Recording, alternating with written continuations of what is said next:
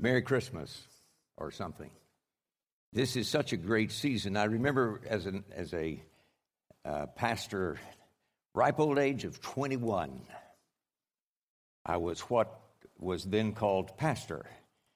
Later came to be known as senior pastor. After that, it was lead pastor. I guess when there's just one of you on staff, it could be just, hey, you. But at any rate, I was the preacher. I taught a Sunday school class and preached Sunday morning, preached Sunday night and Wednesday night, and was the youth pastor.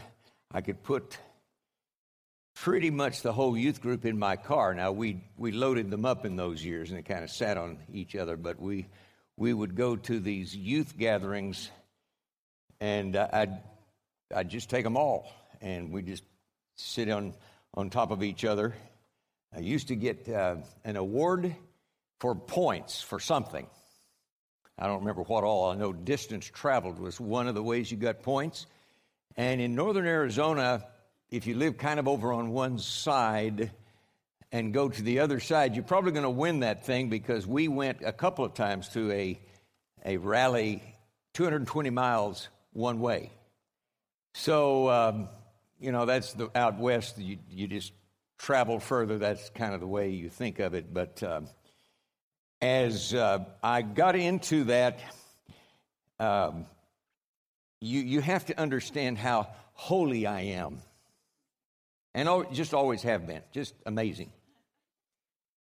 So when I became aware of all of the commercialization, that first Christmas, when you're traveling, you can sort of bypass that stuff. But when you're in the same place, you preach to the same people, you go to the same stores, you get the same ads. And this was 1960, commercialization was just over the top, we thought. We didn't have a clue, but it was over the top compared to what it had been, and so I just got all bent out of shape, and I was just the commercialization.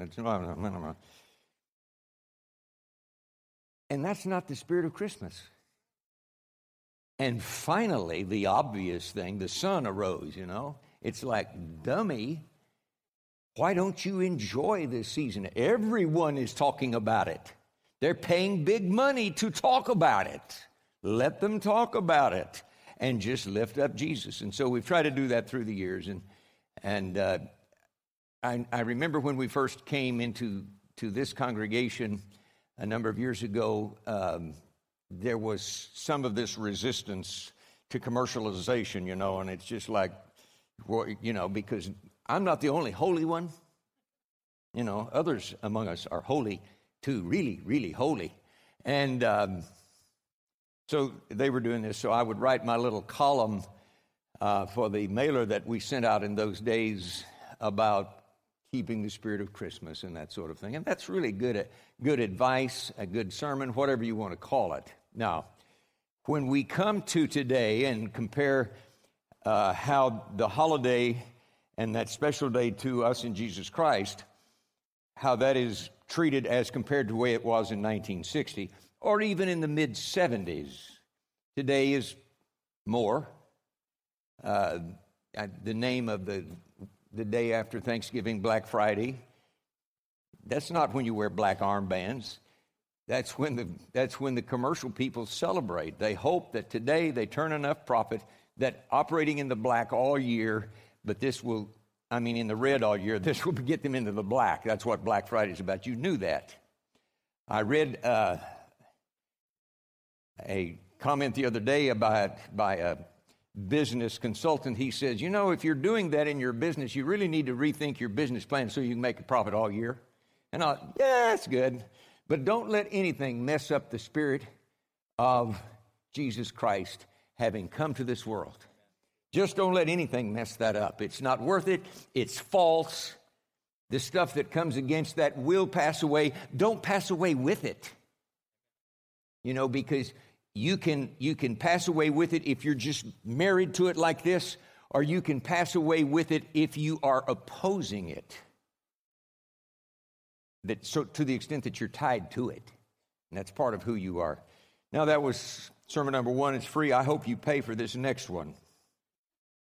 Galatians, the 4th chapter says, "But when the fullness of the time had come, God sent forth his Son, born of a woman, born under the law, to redeem those who were under the law, that we might receive the adoption as sons." The fullness of time has it has this feel like someone is reaching around us and kind of, just making it complete. It's the fullness of time. It was like, you remember, some of you really, really wanted to be a legal driver. And so if the state where you got your license, the law was age 16, if you're like my daughters or like myself, Pam was out of school on her birthday, the day she was 16, so at 8 a.m. I had her down at the license bureau, and we were opening the place up, and she's getting her license. Christy's birthday, 16th birthday, fell in midweek in the school year, and so she made me promise to come and get her and take her out of school at noon. She could do a half day, but not a whole day. And so, that it's like, I am finally 16. Now, it turns out that being able to drive is a mixed blessing. But when Jesus came in the fullness of time, there was no negative mixture about that. And I want to pull up a couple of things about that. This fullness of time has to do with God, the sovereign God. Now, when I make this motion, please see this as God working in the nations, God sovereign, making things happen according to his will. We're down here. I'm going to be making motions down here later. Up here, this is God doing it. The fullness of time, God sent forth his Son. It was all set up. When Jesus got here, he said, "The time has come. The kingdom of God is near. Repent and believe the good news." The time has come. So, God manages here. Then we need to, let me just read you this from the sermon that Paul preached in Athens at the Areopagus. I have been there. That's just right in the shadow of the Pantheon. You have a picture of this beautiful Greek architecture there in Athens. The ruins are still there, and they're still magnificent, even though they're ruins. And in the middle of this sermon, which was to kind of it was a glorified city council and social management committee, and they had religious influence and political influence, and so they met on a rock that sticks up there not that far from the front of this other hill where the Pantheon is constructed. And so Paul is now here, and he's been kind of called on the carpet because it was illegal to introduce a new religion. So he reaches over and gets something out of their superstition, just in case they had missed one of the gods of the Pantheon. In case they had missed one, they had this altar that said "to an unknown God." Just cover your bases, just in case there's one we've missed. So he pulls that out and makes legitimate then what he is about to say, because he could get in trouble. But in Acts the 17th chapter, in the middle of that sermon, he's speaking about God, and he says, "And he has made from one blood every nation of men to dwell on all the face of the earth, and has determined their pre-appointed times and the boundaries of their dwellings." I heard a guy one time that was a wonderful, godly man, but he had spent his time working with the Arabic peoples and had picked up their anti-Semitism toward Israel. I don't think he was an anti-Semite to the Jewish people in general, but he was not a Zionist. And he thought the Holy Spirit had spoken to him and said, God's not in the real estate business. And he was just all excited about that. And it's like, it just kind of stabbed me because, did you hear what this says? He has determined their pre-appointed times and the boundaries of their dwellings. God's in the real estate business.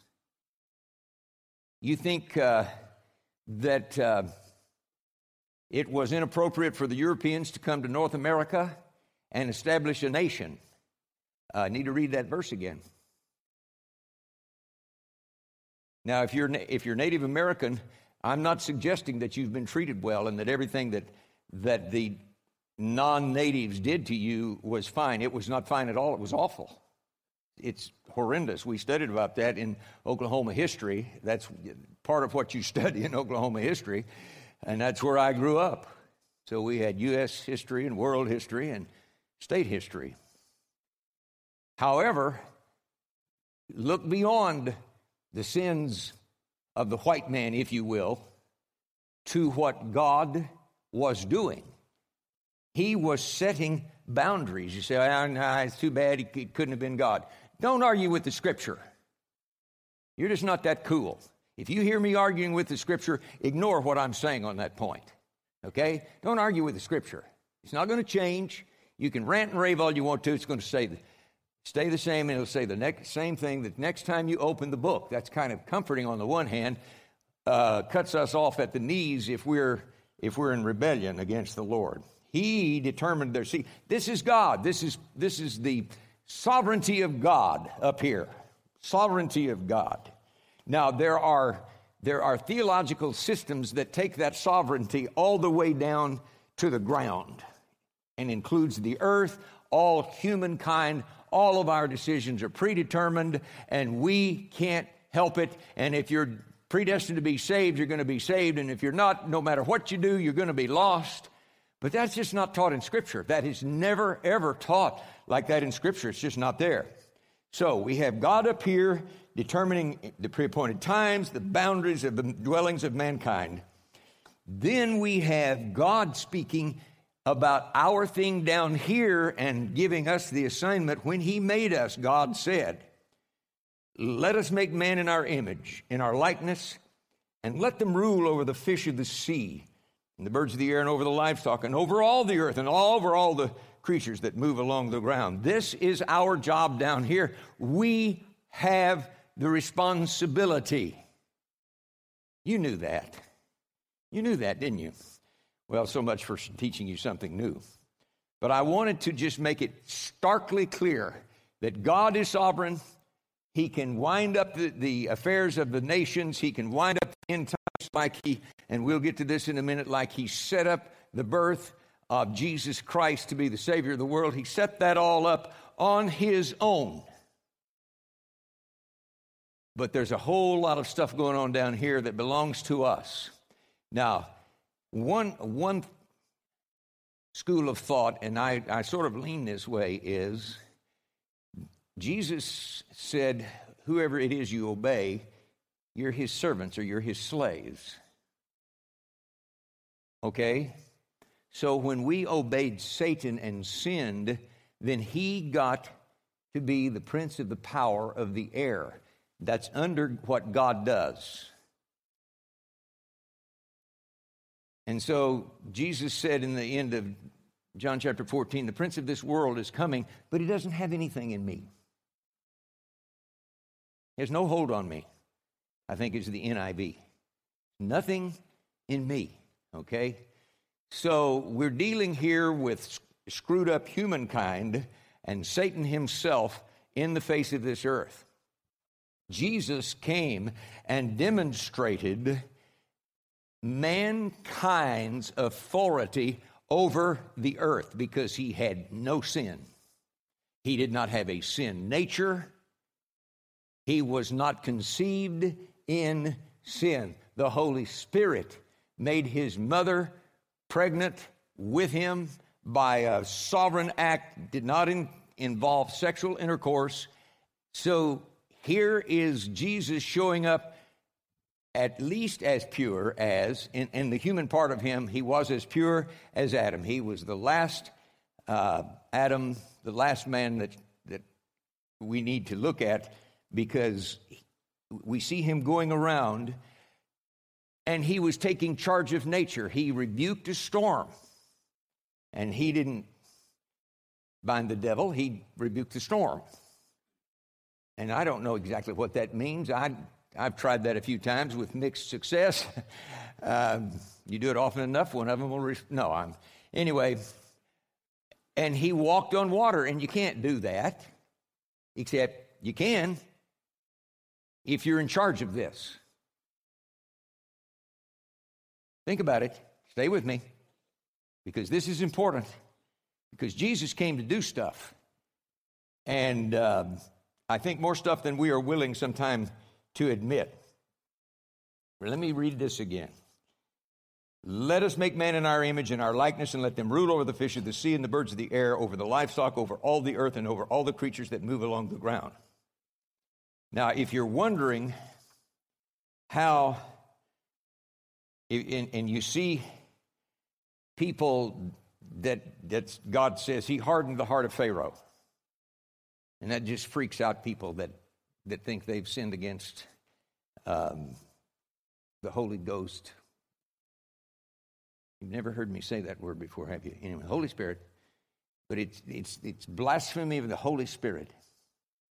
And I've dealt with a few through the years that just didn't have any faith that they could be saved, because they weren't supposed to be saved. They were predestined to go to hell. And they bring up Pharaoh, and they bring up Judas. So there. Well, that's really, really scary, unless you read the book. So let's go back to the book and find in 1 Peter, the first chapter, the first verse, Peter, an apostle of Jesus Christ, to the pilgrims of the dispersion, that's the scattering of the Jewish people in Pontus, Galatia, Cappadocia, Asia, and Bithynia. Elect, that means predestined. That's what that is. That's the word that in the original language that means elected, chosen, according to the foreknowledge of God, which is to say, since, you have my little capsule thing here, that this is time in here where God is outside time, so he can see the end from the beginning or anywhere in here. He knows the choices you're going to make. He knew that Pharaoh was in the middle of building a monument to him. And those pharaohs, you've seen some of the monuments in Egypt that those pharaohs did in memory of themselves. He was in the middle of building one of those. And to give up these slaves that were doing the building is not about to happen. You see that? So God knew what Pharaoh was going to do, and the way he hardened his heart was he had the miracles that Aaron did with the staff. Boy, if you haven't read the book, I know I'm way over your head, and I apologize for that. I don't have time to tell you all these stories. But Moses came with his brother Aaron, and they had this staff. And the first miracle that they did in front of Pharaoh was throw that stick on the ground, and it became a snake. Pharaoh called out his magicians, and they threw their sticks down, and they became snakes. And the first 2 or 3 miracles that God chose could be duplicated by these guys in their magic arts. Now, the word came to Pharaoh. His guys said, this is the finger of God. This is not some magic deal. But Pharaoh had already said, no, if I had better guys, they could do this too. You see that? That's how God hardened his heart.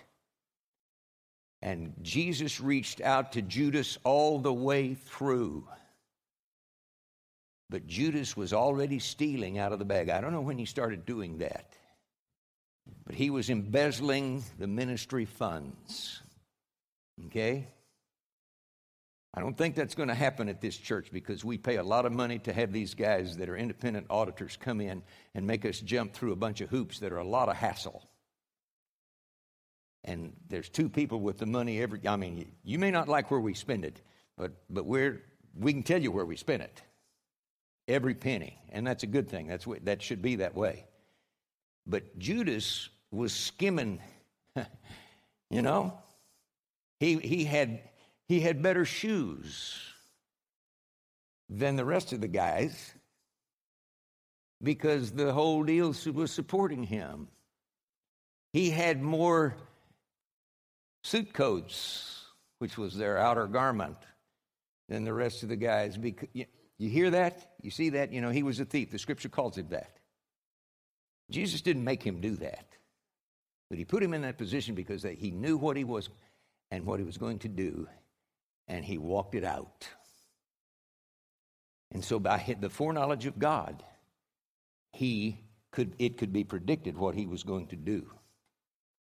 And that's the way God predestines. So all you have to do is just make the right decisions. All you have to do is just say, God, I'm going to go with you. And I know what your will is. It's not your will that any should perish, but that all should come to repentance, and I'm with you. So get rid of that predestined to be lost. Just get rid of that. I can beat you to a pulp with the scripture if you believe the scripture. Now, if you're going to stick with that, you'll have to say, no, yeah, but that doesn't count. That doesn't mean me. You're going to hear me say, what is it about the word all you don't understand? But you're still going to have to stick with your deal if you condemn yourself to be eternally lost in the face of the grace of God reaching out to you through me and people everywhere. Okay? And I don't mean to be belligerent. I just get belligerent when we do that to the scripture. So stop that. Submit to it. Well, I'll have to live right. Well, think of that. Just think of that. Okay? Now, the time had fully come, and there were several things that were in place. The Greeks had conquered the world and then were conquered by the Romans because as good soldiers as the Greeks were, the Romans were by far the best of that part of world history.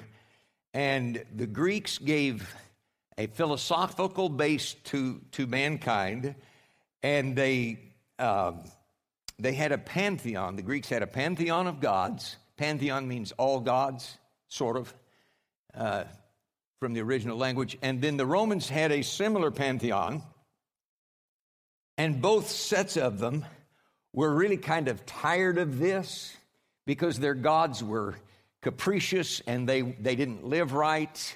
For us to tell you that you need to live like Jesus Christ, that's kind of scary. For them to live like a god was just, their gods were fleshly and they had affairs and they were mean and they just did bad things. You remember the Roman by the name of Pilate who was whipping out this philosophical question, what is truth? You know, they were tired of this. The second thing that in the fullness of time had come into place was the universal language. The Greeks supplied the language, even though the Romans were vastly superior militarily and were pretty decent rulers in some ways. If they could have been pure in their hearts, their administration would have been pretty decent. It was always compromised by the corruption of the officials, but the common language was the Greeks, used even more widely than Latin, and the Romans, number 3, enforced a peace. There were not robbers everywhere you went. There were, of course, criminals, but it was controlled. And all of this was set up for the spread of the gospel of Jesus Christ. The Romans built roads. And I took Latin in high school. And we had about 20-some lines of Latin to English to translate every day, 5 days a week. Boy, that got old. But what do you expect when you enroll in Latin class? Anyway, One of those lines was, the Romans build roads like a wall. And that meant that they would lay out where they wanted the road to go, and then they would dig down several feet, and they would lay courses of the large stones and build up that wall in the ground up to ground level, so that when they put the paving stones on top of that, it had a foundation that was going to stay. There was a road going south out of Rome in the time of Jesus that is still in use today, called the Appian Way. And they built these roads, and these roads gave the ability to travel all over the world. Now, the Jews made contributions to this also, to the setup for Jesus and the setup for the gospel.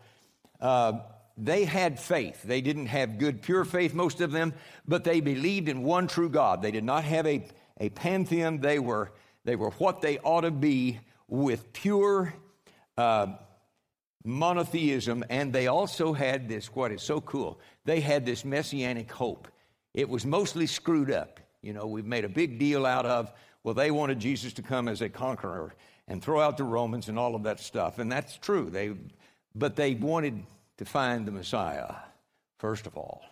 And those who begin to get the message that they didn't have the full deal about the Messiah, all of these people then could begin to see that Jesus.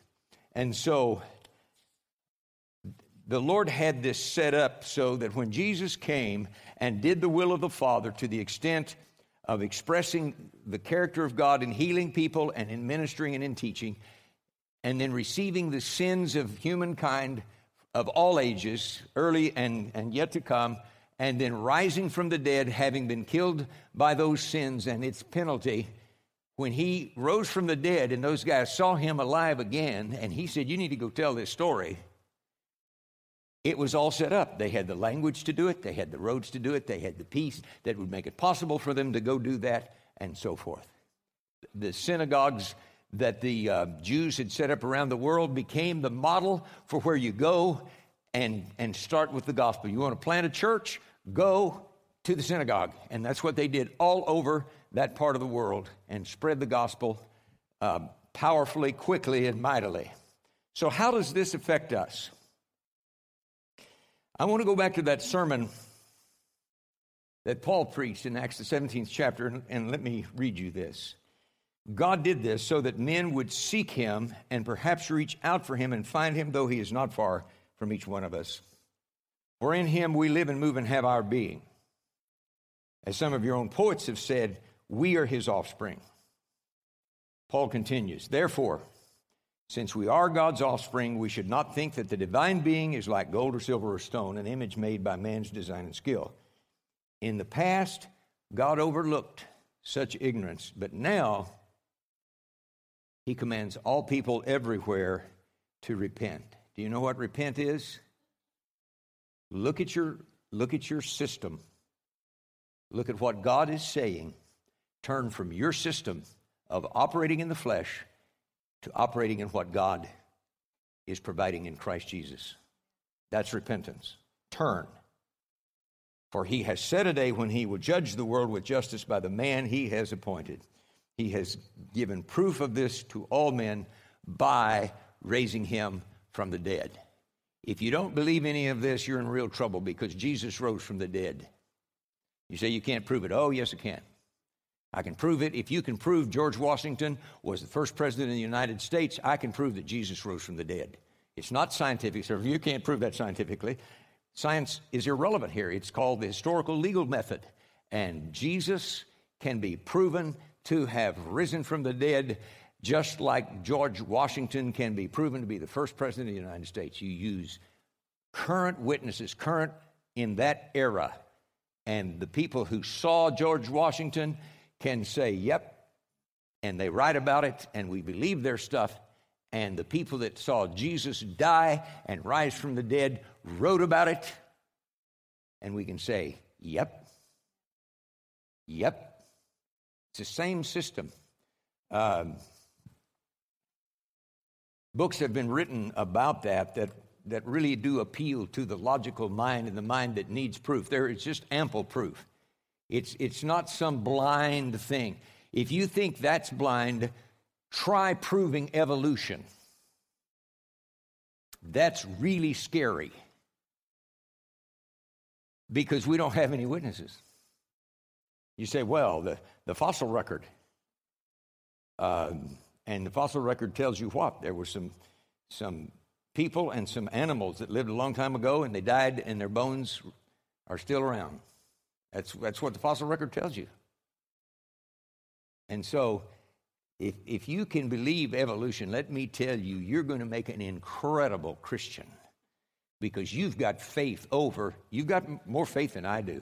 I looked at evolution when I didn't know whether there was a God or not. I looked at evolution and I said, nope, my mind does not stretch that far. And I had to believe in a creator of some kind. I didn't know whether there was a fog over on the edge of the universe that made things. I didn't know, but I knew that I did not evolve from one cell. And besides, where'd that one cell come from? Well, it came from the stew here. Where'd the stew come from? Well, it came from this earth that exploded in the Big Bang. Well, where'd the Big Bang come from? You know, it's just go on back. You've got to have a beginning. You say, I'm good enough without a beginning. That's that faith I'm talking about. Put that in Jesus Christ, and you will be the faith leader among us. We need you because you can believe stuff that the rest of us really can't. Now, what are we about? Well, God is doing his thing up here. We believe that we are probably very near the end of this era in this time capsule that I keep referring to. We're about to see the wrap-up of things as we know it and the revelation of the Antichrist and of the Christ that rescues the earth, restores all things, and rules and reigns out of Jerusalem, physical Jerusalem. We think we're right there. Now, what are we going to do about this? Well, the Scripture says that it matters what you believe. We have a culture that is full of this. It really doesn't matter what you believe as long as you're sincere. I remember the first time I heard that, it was like in 1959. And I said to myself, what? And this person just looked at me with this great smile and said, as if they were just delighted that I was so sincere. And I said, well, what do you believe?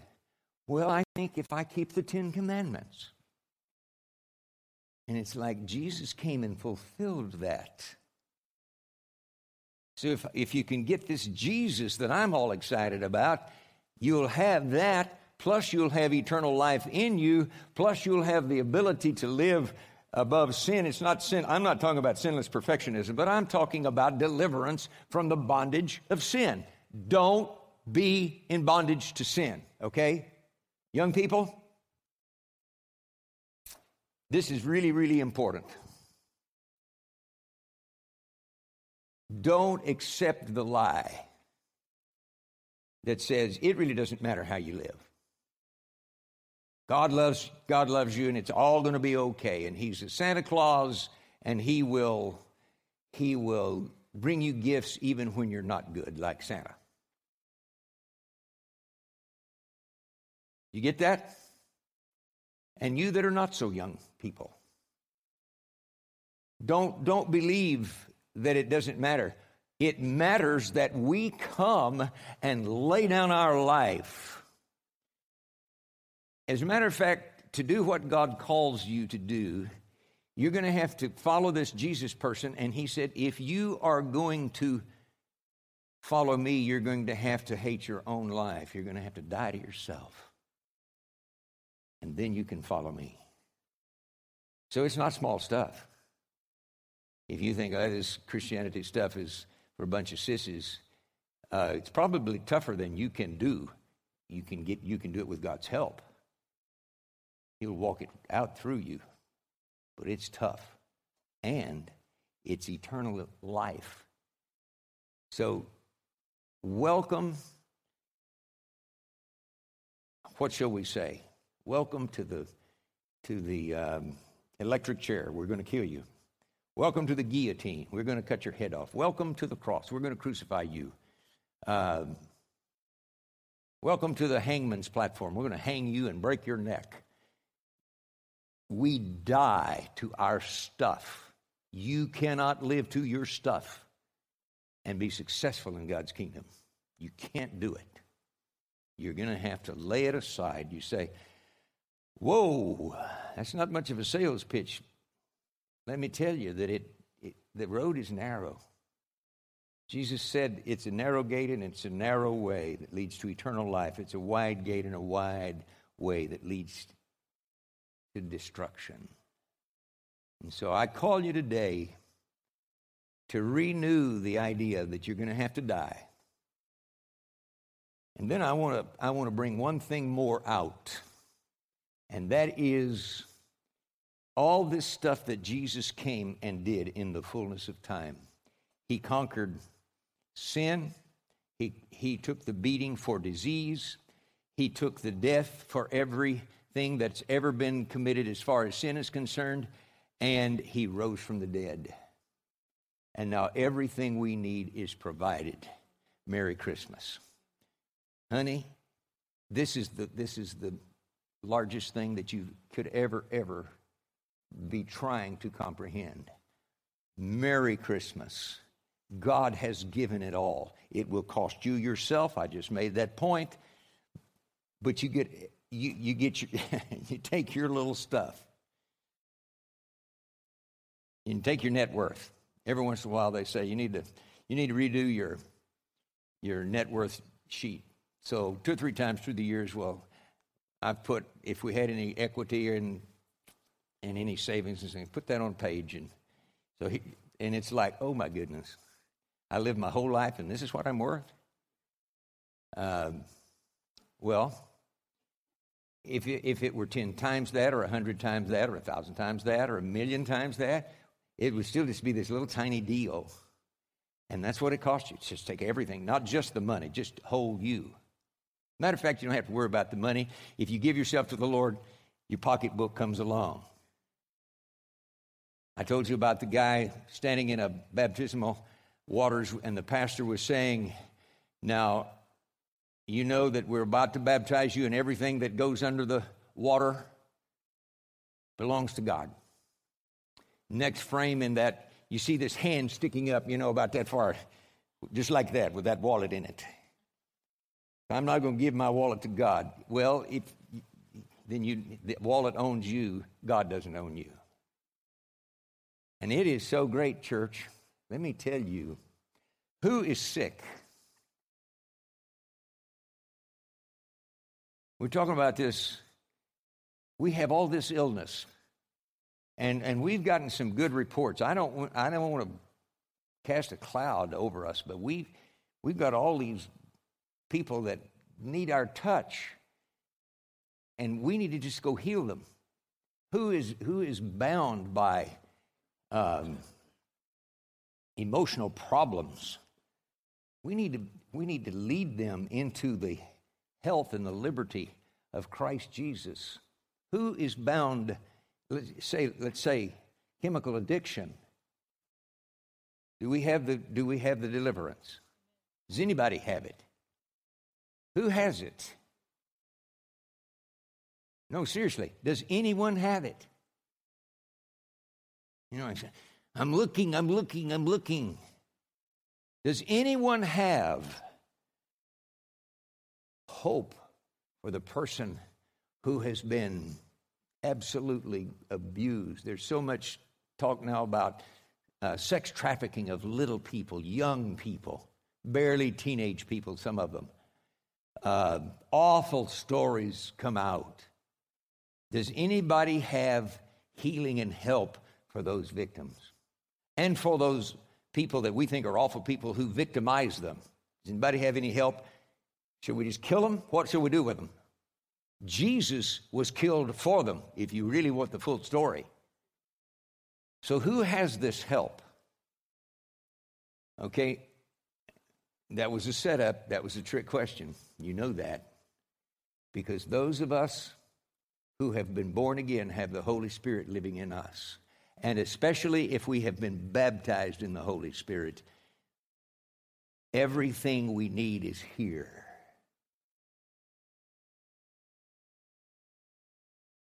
I want you to begin to visualize that. I want you to begin to see somebody that's bound. And there's certain gifts I don't think I have, so it's like I could pick one of those as a really hard one. I'm not going to expose my, where I think I'm weak today. Give me time, I will. But we say, okay, that need, I don't know, we need to send them somewhere. Well, the thing is, we're going to send them to someone who is like we in the sense that they were sinners, they're saved by Jesus Christ, they're baptized in the Holy Spirit, and the power of God is just in us to fix them. So fix them. Now, this is not a new message. We've talked about this since the world discovered Christianity. And I remember the story in the book of Acts about Paul working in the city of Ephesus to help establish a church, and he was doing his avocation, which was making tents. And people would come in and steal his work aprons and his face wipes and take them over, and they'd put them on somebody who was demonized, and the demons would come out. Or they'd take them to someone who was really, really ill, and they'd be made instantly healthy and whole. That is the kind of power. You say, well, that was the Apostle Paul. Yes, it was. And if we never do that, I'm okay with that. The only thing is, I want the fullness of Jesus Christ out of me. I want it out of you. I don't want there to come up some problem in our life. We say, I can't do it. This is going to take me out. Nothing is going to take us out. It can't. Because Jesus has supplied it all. Jesus has supplied it all. Let's pray together. Father, would you, by the power of your Spirit, call us in a new way? Call us. Lord, it's Christmas, and that's what Christmas was about, that we might have eternal life, and that eternal life might be in us, and it might flow out of us like a river of living water to heal and save and quench the thirst